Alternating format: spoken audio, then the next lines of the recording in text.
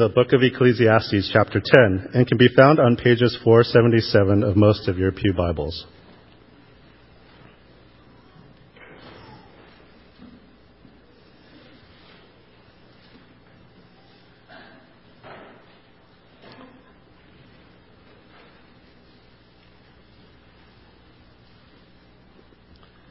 As I read today's scripture, I'll be reading from the NIV 2011 version, which will differ slightly from what you find in your pew Bibles. Ecclesiastes chapter 10. As dead flies give perfume a bad smell, so a little folly outweighs wisdom and honor. The heart of the wise inclines to the right, but the heart of the fool to the left. Even as fools walk along the road, they lack sense and show everyone how stupid they are. If a ruler's anger rises against you, do not leave your post. Calmness can lay great offenses to rest. There is an evil I have seen under the sun, the sort of error that arises from a ruler. Fools are put in many high positions, while the rich occupy the low ones. I have seen slaves on horseback, while princes go on foot like slaves. Whoever digs a pit may fall into it. Whoever breaks through a wall may be bitten by a snake. Whoever quarries stones may be injured by them. Whoever splits logs may be endangered by them. If the axe is dull and its edge unsharpened, more strength is needed, but skill will bring success. If a snake bites before it is charmed, the charmer receives no fee. Words from the mouth of the wise are gracious, but fools are consumed by their own lips. At the beginning, their words are folly. At the end, they are wicked madness, and fools multiply words. No one knows what is coming. Who can tell someone else what will happen after them? The toil of fools wearies them. They do not know the way to town. Woe to the land whose king was a servant, and whose princes feast in the morning. Blessed is the land whose king is of noble birth, and whose princes eat at a proper time, for strength and not for drunkenness. Through laziness the rafters sag. Because of idle hands the house leaks. A feast is made for laughter. Wine makes life merry, and money is the answer for everything. Do not revile the king even in your thoughts, or curse the rich in your bedroom, because a bird in the sky may carry your words, and a bird on the wing may report what you say. May God bless the reading of his word.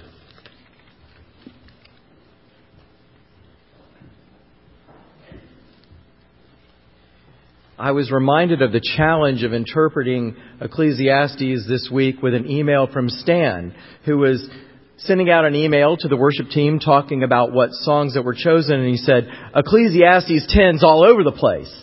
Well, as you can just tell from the reading of the Word of God, Ecclesiastes chapter 10 is all over the place. So the questions we have to deal with, even before we enter into the message today, is how do you interpret a book like Ecclesiastes? We're balancing three things. The first is something that you've heard from Pastor Chuck many, many times over and over during the whole time of his ministry here, which was the importance of grasping authorial intent. What did the writer mean, and what did the writer have in his mind when he wrote the text? And that is so important, and indeed it is the beginning point for all of us as we wrestle with how does Ecclesiastes speak to us today.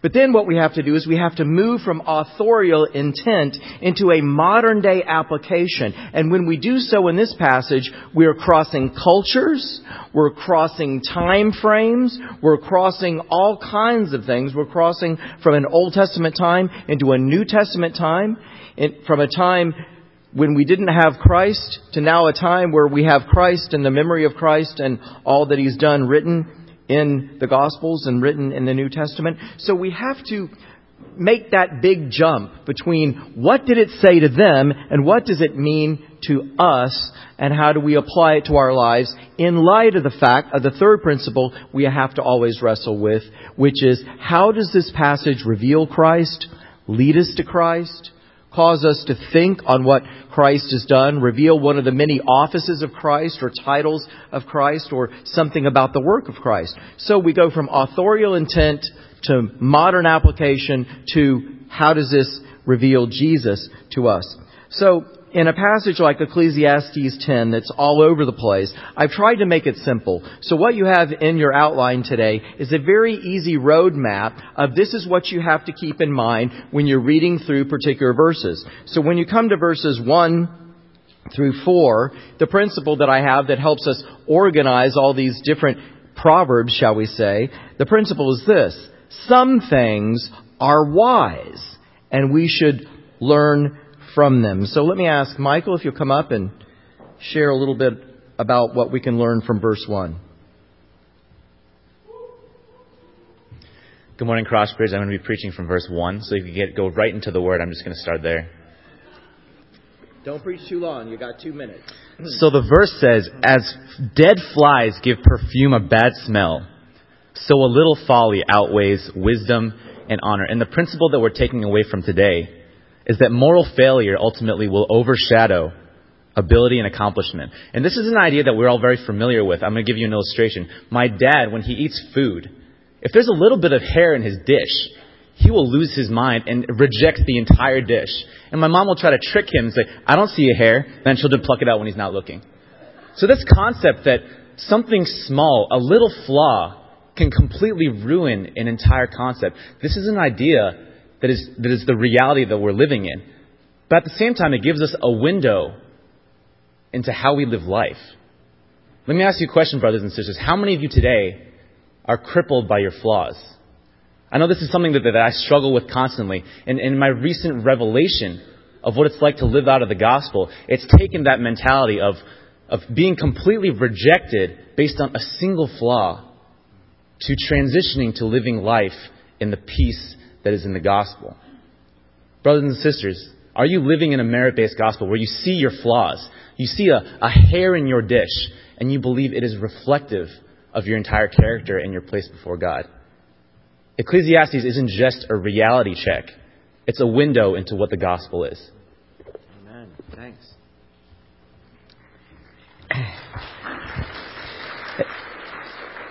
Today I needed a little bit of help from my friends. So, Patek, would you come up and lead us through verses 2 and 3?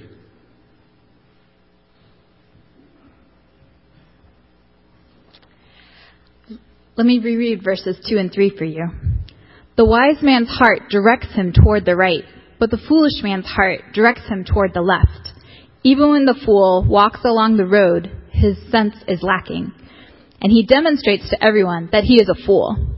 We learn here that our hearts, our core, our inner beings, our desires, wills, emotions, and thoughts is what guide and directs us. To understand from them, in the Jewish culture, the right side was what was a place of honor, what was greater, and the left side was the lesser, the vulnerable, or later on, Jewish text says, good and evil. The author gives an illustration exactly in verse 3. What does this actually mean if our heart directs the way we go? It means that when the fool walks along the road, that everyone can see him. Everyone can see what's pouring out of his heart. That the way that his heart is the way that his actions flow. And we need to take heed of that ourselves. That we can't hide what's informing our hearts. We can't hide whether we're being saturated in the Word of God and God's wisdom, or we're letting wisdom of the world be what saturates our minds and our hearts. And we can't always pay attention to whether or not is Christ what is filling us, or are things like Facebook and social media or sports articles what is filling us. We need to take heed and allow God and His wisdom, allow the person of Christ to be what fills us and directs us and guides us, because that is what others will see, regardless of the words we say. We have a statement similar along the lines, actions speak louder than words. And it is true that in our hearts, what is shaping our hearts will shape our lives. And if we want Christ to be reflected in our lives, we need Christ in our hearts. Amen. Thank you. So verse 1, we've already heard that moral failure will overshadow ability and accomplishment. And then verses 2 and 3, the inclination of your heart shows who you really are. And you can tell by which way you're going who you really are and whether or not God has done a work of grace in your life. Then, as we come to verse 4, we see a different principle. And it goes like this. Keep calm even when those in authority over you are not calm, and that this will diffuse violent situations and volatile situations. Listen to verse 4. If a ruler's anger rises against you, do not leave your post. Calmness can lay great offenses to rest.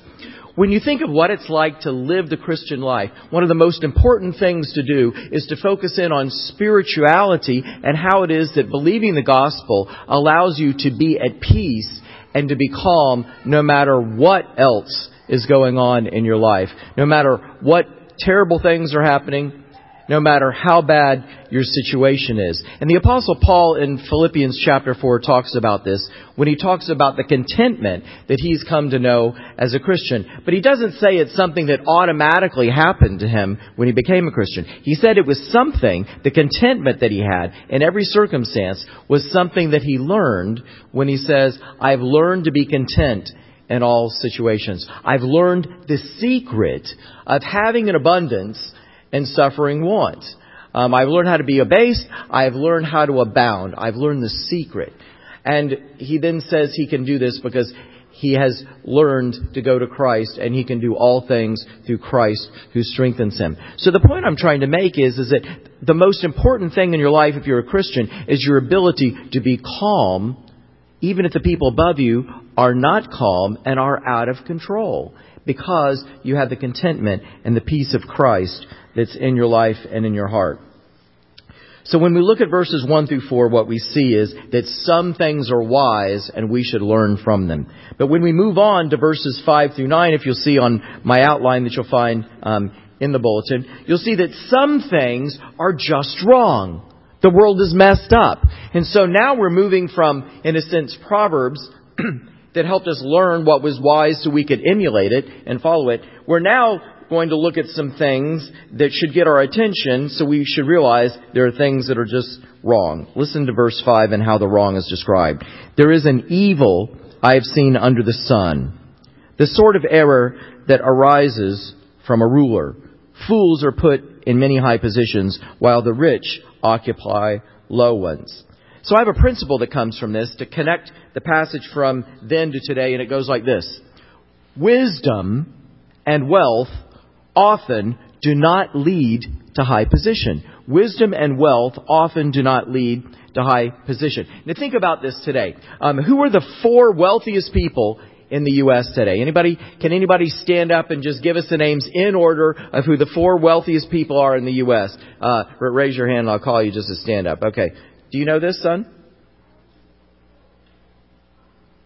Say it again. He's in there, but he's not in number 1 anymore. So, okay, Jeff Bezos is first. Thank you. And he, according to last night, he had $115.9 billion. It changes daily as the stock market fluctuates. Number 2, as you're mentioning, is Bill Gates, who, as of last night, 12:38, when I was checking how much he was worth, he's worth $93.3 billion. Okay, who's in the number 3 position? Anyone know? Okay, Warren Buffett. Warren Buffett, and he comes in at $87.2 billion. What's $0.2 billion amongst friends? And who's in number 4 position? What? Who's in number 4? I'm not hearing it. What? People, what's your favorite app on your phone right now? Facebook, exactly. Mark Zuckerberg is in 4th with $77.5 billion. Some of you thought that Elon Musk was in there because he sent his car and his little spaceman into space last week. It was awesome. I hope you all saw it. But actually, he's only worth $20.4 billion as of 12:38 p.m. last night. So he's not even in the top 4. But let me ask you a question. Do any of those 4 people occupy a high office in government in our land today? No, that's my point. Wealth and even wisdom sometimes don't lead to high position. So we have people in high positions sometimes who lack the wisdom to be there. But some of you are going to say to me, wait a minute. Today in America, it takes money in order to get into a high position. Yes, I'll give you that. So we need to be reminded that these Proverbs don't tell the whole story. There's situational wisdom that give us a slice of reality. And that slice is that wisdom and wealth often do not lead to high position. Oh, that our nation was led by Jeff Bezos or Warren Buffett, Bill Gates, or even Mark Zuckerberg, I'd be happy with. Let's move on to verse 7. I have seen slaves on horseback while princes go on foot like slaves. Those of lower position in life often have it better than those who are in higher. You see a slave and he's riding on horseback. And then you see a prince who instead is walking because he doesn't have a horse. This seems wrong. There's something that's just wrong about this. That people of lower position often have it better than those who are higher. Sometimes because they're taking the blessings of those who are in the higher position and then being able to live out of it. Like you see the servant of a rich person. I was in Indonesia driving a Mercedes and everybody looks at the servant like, ooh, he's driving a Mercedes. What am I driving? I was driving a 99cc motor scooter. Couldn't even call it a cycle, okay? So, and then there's someone who's only making $150 per month. He is the servant of one of the rich Chinese businessmen in Jakarta, and he's driving a Mercedes. So here I am, scooter, here he is in a Mercedes. It's true, those of lower position in life often have it better than those who are higher. Look at verse 8. Accomplishment often leads to tragedy. Joseph, would you come and read the passage and help us understand this? So let me read the verse again. Whoever digs a pit may fall into it. Whoever breaks through a wall may be bitten by a snake. So here it talks about a person who has accomplished and done something like digging a pit or bringing down a wall. But the results that he gets from it isn't what he expects. In a perfect world, we do something and we get the blessings or the benefits that comes from making that accomplishment. But that's not what happens all the time. Some things are just wrong. So and I can think of 3 examples that can go along with this. The first is if the accomplishment of the thing you're trying to do is wrong to begin with, then it's probably not going to lead to something good.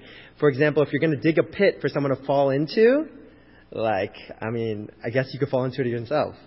And the second thing that I can think of is if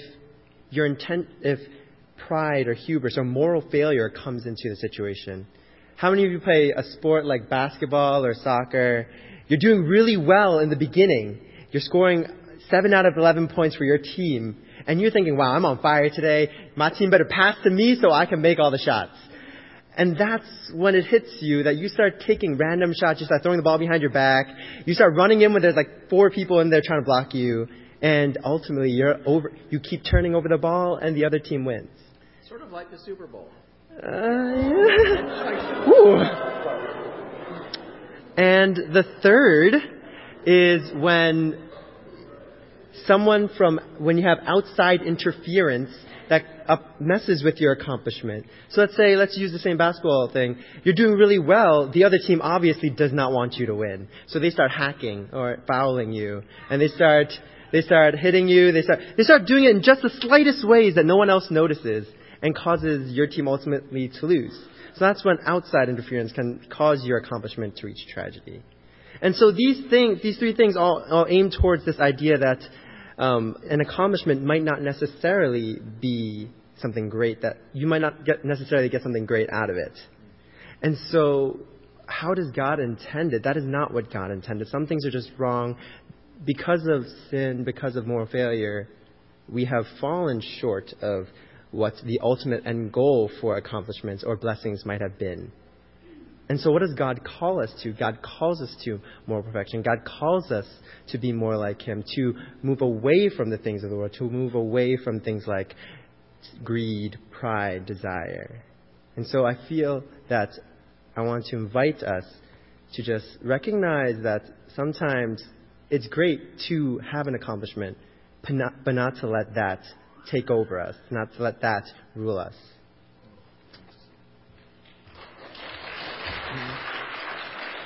Joseph's bringing to mind that ultimately the only accomplishment that really matters at all is the accomplishment of Jesus Christ for us, isn't it? because we will never measure up. The best that we do will certainly lead to our demise if we're trusting in it. And so the only thing we can trust in today, brothers and sisters, is the fact that God sent His Son into the world to live that perfect life, that life of accomplishment, that life that pleased God, so that when He dies, He then is in the position as man and God to take our sin on the cross. So praise the Lord that it's not up to us and our accomplishment. It's up to Christ and all that He's done. Notice verse 9. What brings blessings also brings danger. Verse 9. Whoever quarries stones may be injured by them. Whoever splits logs may be endangered by them.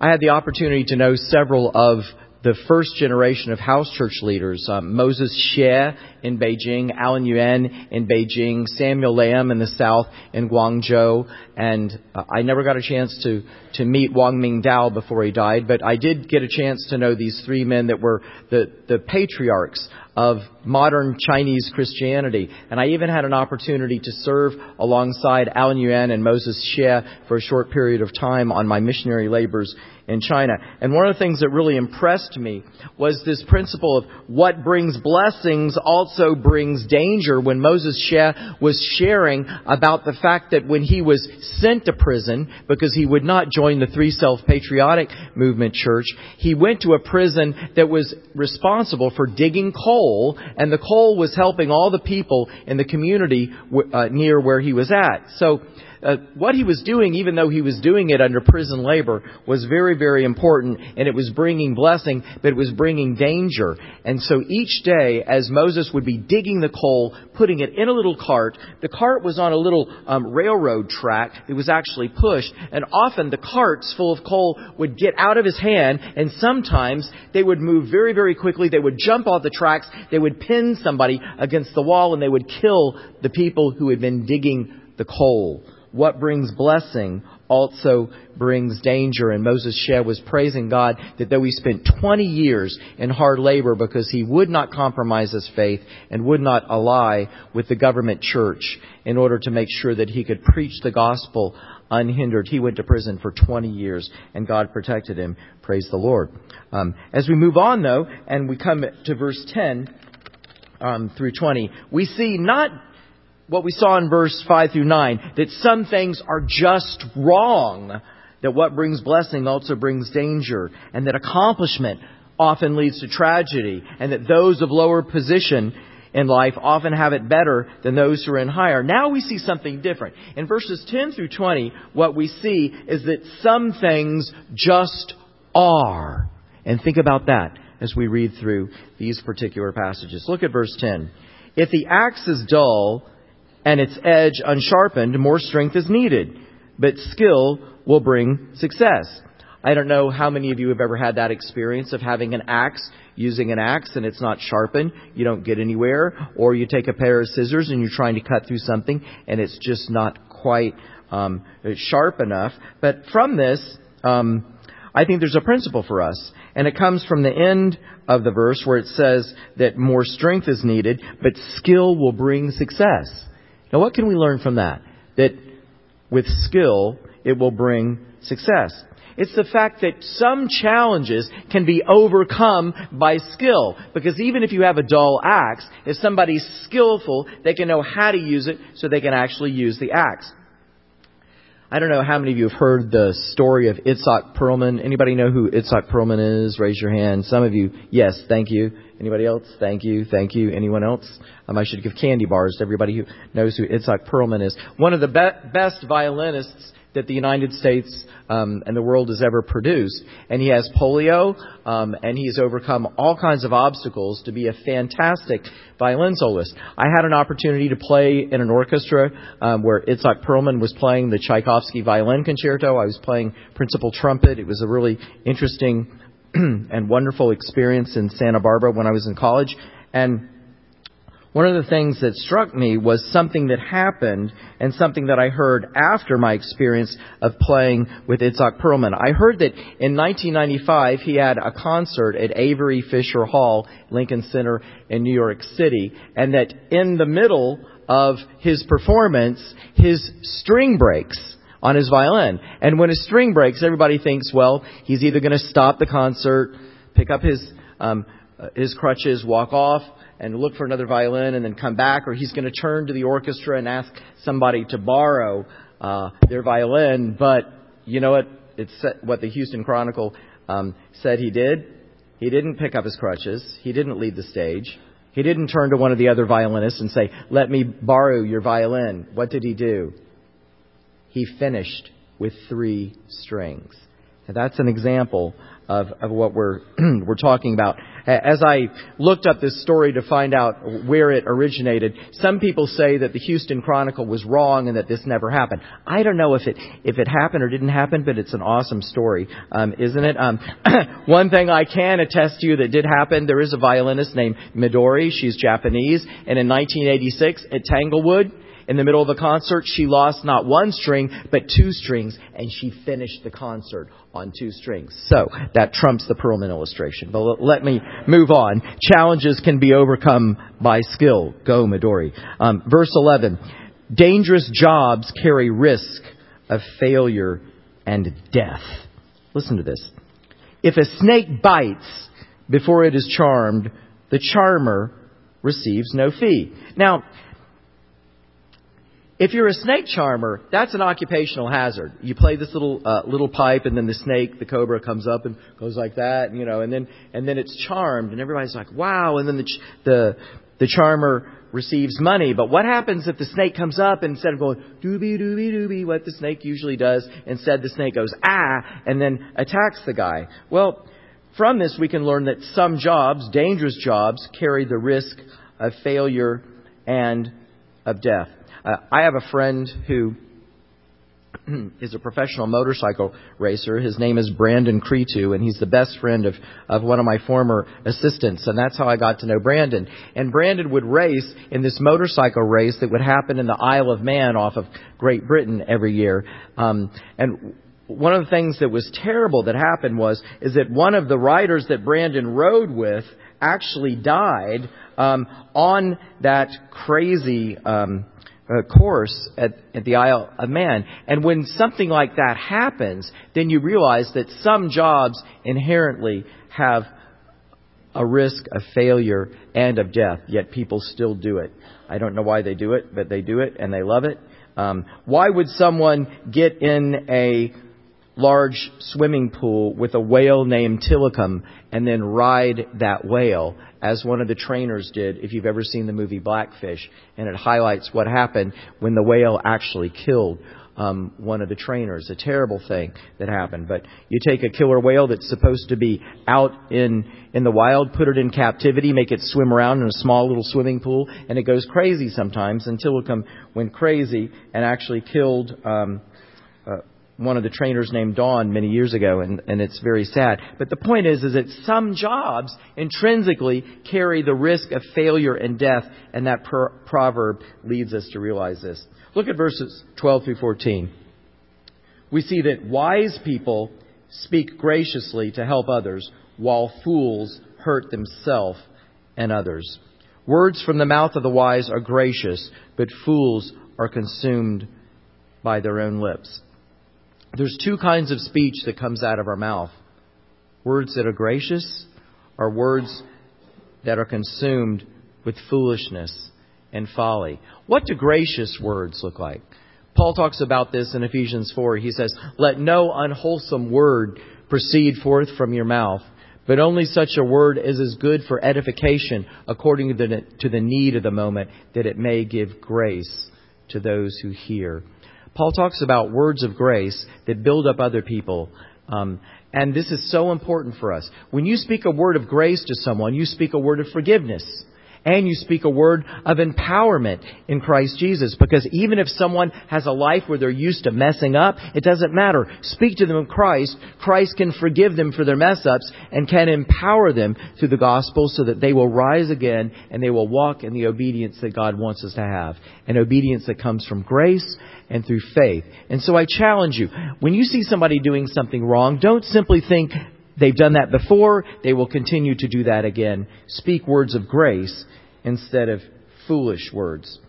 look at the end of verse 14, and let me ask Jaleesa to come up and share with us as we see that the future is unknowable. No one knows what is coming. Who can tell someone else what will happen to them? Hello. So this resonates with me. I can read it again. No one knows what is coming. Who can tell someone else what will happen after them? This resonates with me because, during high school senior year, I applied to 18 colleges, around there, which is a lot. And so I was hesitant to apply to a Christian college. I didn't want to go to a Christian college because I was scared that I don't know, that my career wouldn't value my degree. But God knew what He had in store for me. So even though I didn't know what was to come, going to Gordon was such a transformational experience for me. And God has taught me so much about my identity and my value, and it's grown me so much in that. And so I just want to encourage you that God is all powerful, and He is good, and He has what is ultimately the best in store. So while you may not know what the future is, He does, and so you can trust in that. Amen. Thank you. We've only got time for one last one. Chris, come up and share with us.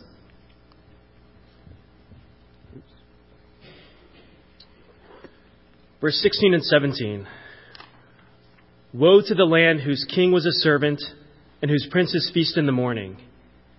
Blessed is the land whose king is of noble birth and whose princes eat at a proper time for strength and not for drunkenness. We see here that the people are blessed when rulers are appropriate. But when the king is inexperienced and foolish, he brings his country curse. Picture for me for a second that you're in Old Testament Judah. Wicked King Ahaz has just come to the throne, and with his wickedness and foolishness, he has brought instability to the country, as the country has been defeated and has lost land to the Syrians. Your way of life is at risk. But then 16 years later, Hezekiah, his son, comes to rule, and he brings back proper worship of God. And God honors his wisdom, and God delivers your country from the invading armies of the Assyrians. Throughout Judah's history, we see this back and forth between righteousness, wickedness, wisdom, folly, blessing, curse, back and forth, to and fro, over and over again. It's enough to make anyone dizzy. And our modern governments aren't that much different. The value of a wise ruler over a foolish ruler is obvious. But what good is this information to us if really it feels like there's nothing we can do about the actions of our rulers, whether they be wise or whether they be foolish? What can we do when our governments seem to be unpredictable in how they rule us?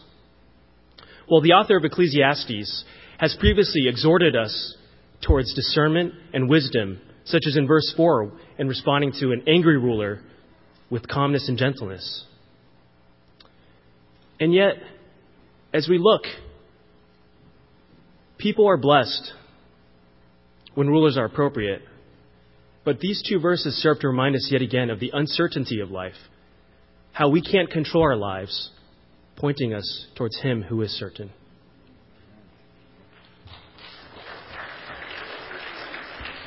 So how can we wrap this all together when we're reading a passage like Ecclesiastes 10 that has so many proverbs that we can see can connect with aspects of our lives and principles that we've shared with you today?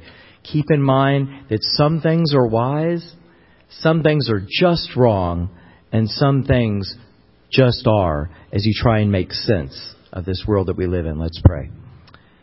Lord, we thank you for this time we've had to take a close look at your word, to be encouraged, to realize